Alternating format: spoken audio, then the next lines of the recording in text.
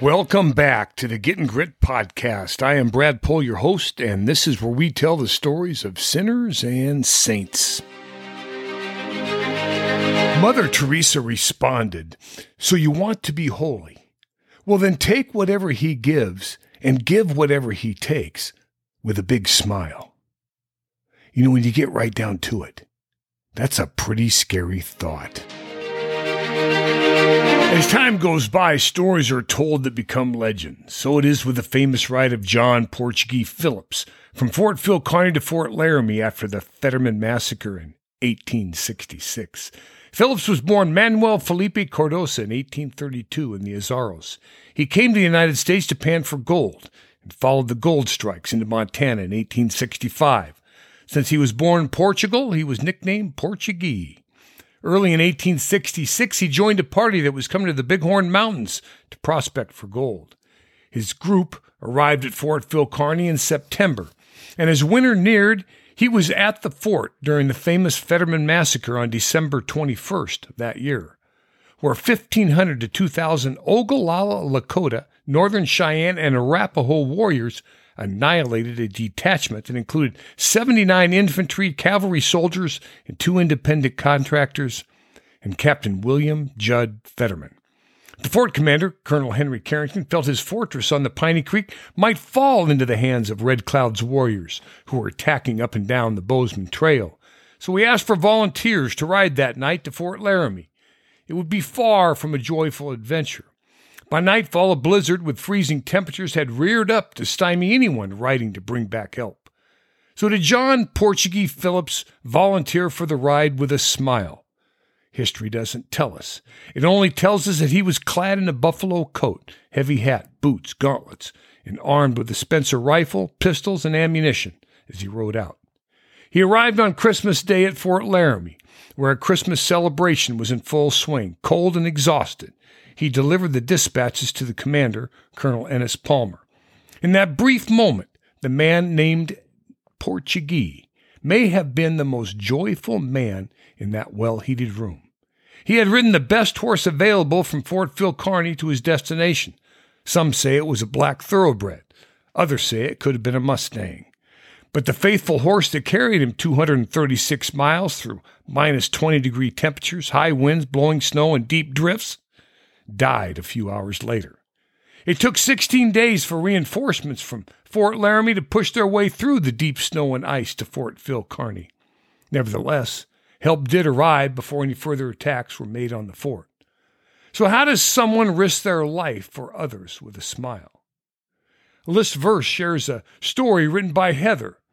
Todd and Shelley were blessed with a smiling baby boy, Nash. Their lives were filled with such joy. They had waited long for a baby. Shelley dropped off her precious 5-month-old son at the babysitter's while she went to work. Todd and Shelley received phone calls at work that day telling them that Nash had stopped breathing in his sleep.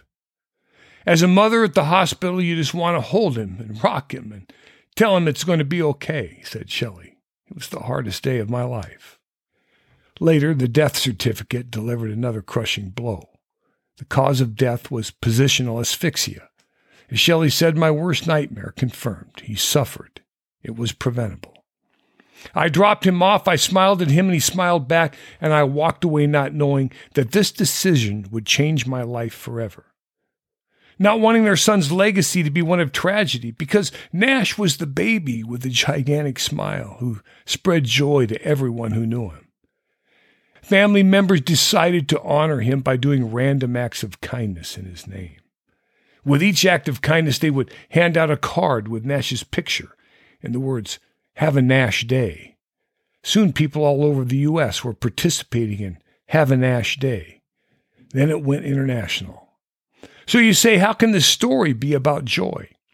Well, a grieving mother and father finding hope and promise from the impact their child had on the world? How can this not be such a story of great joy? Sorrow and suffering do not make the soil of joy unfertile.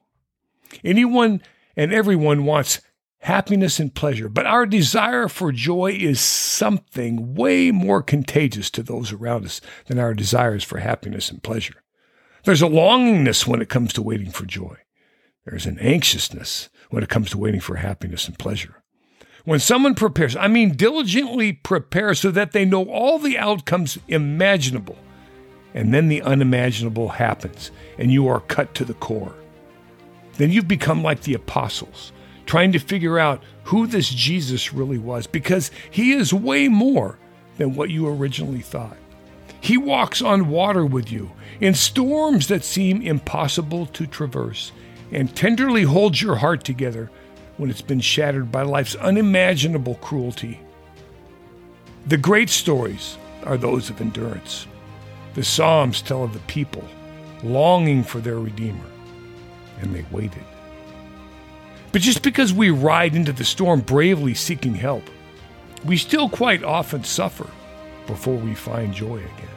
But today, the pursuit of happiness and pleasure that we expect immediately have come to steal our joy. When our hearts are delighted, the words thank you could not come more easily.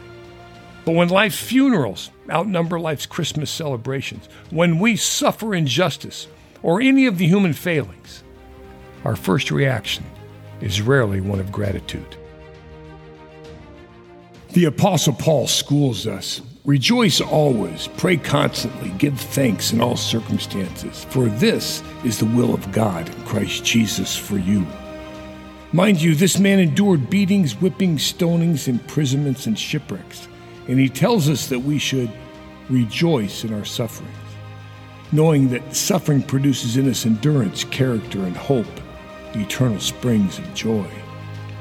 We could grieve at the myriad of so many wounds we face, no small number of which are self-inflicted. Yet God in his infinite mercy sees fit to take even our iniquities and work them to our good. And through them, we sometimes discover the rarest of human attributes, gratitude. G.K. Chesterton said of gratitude, I would maintain that gratitude is joy doubled by wonder.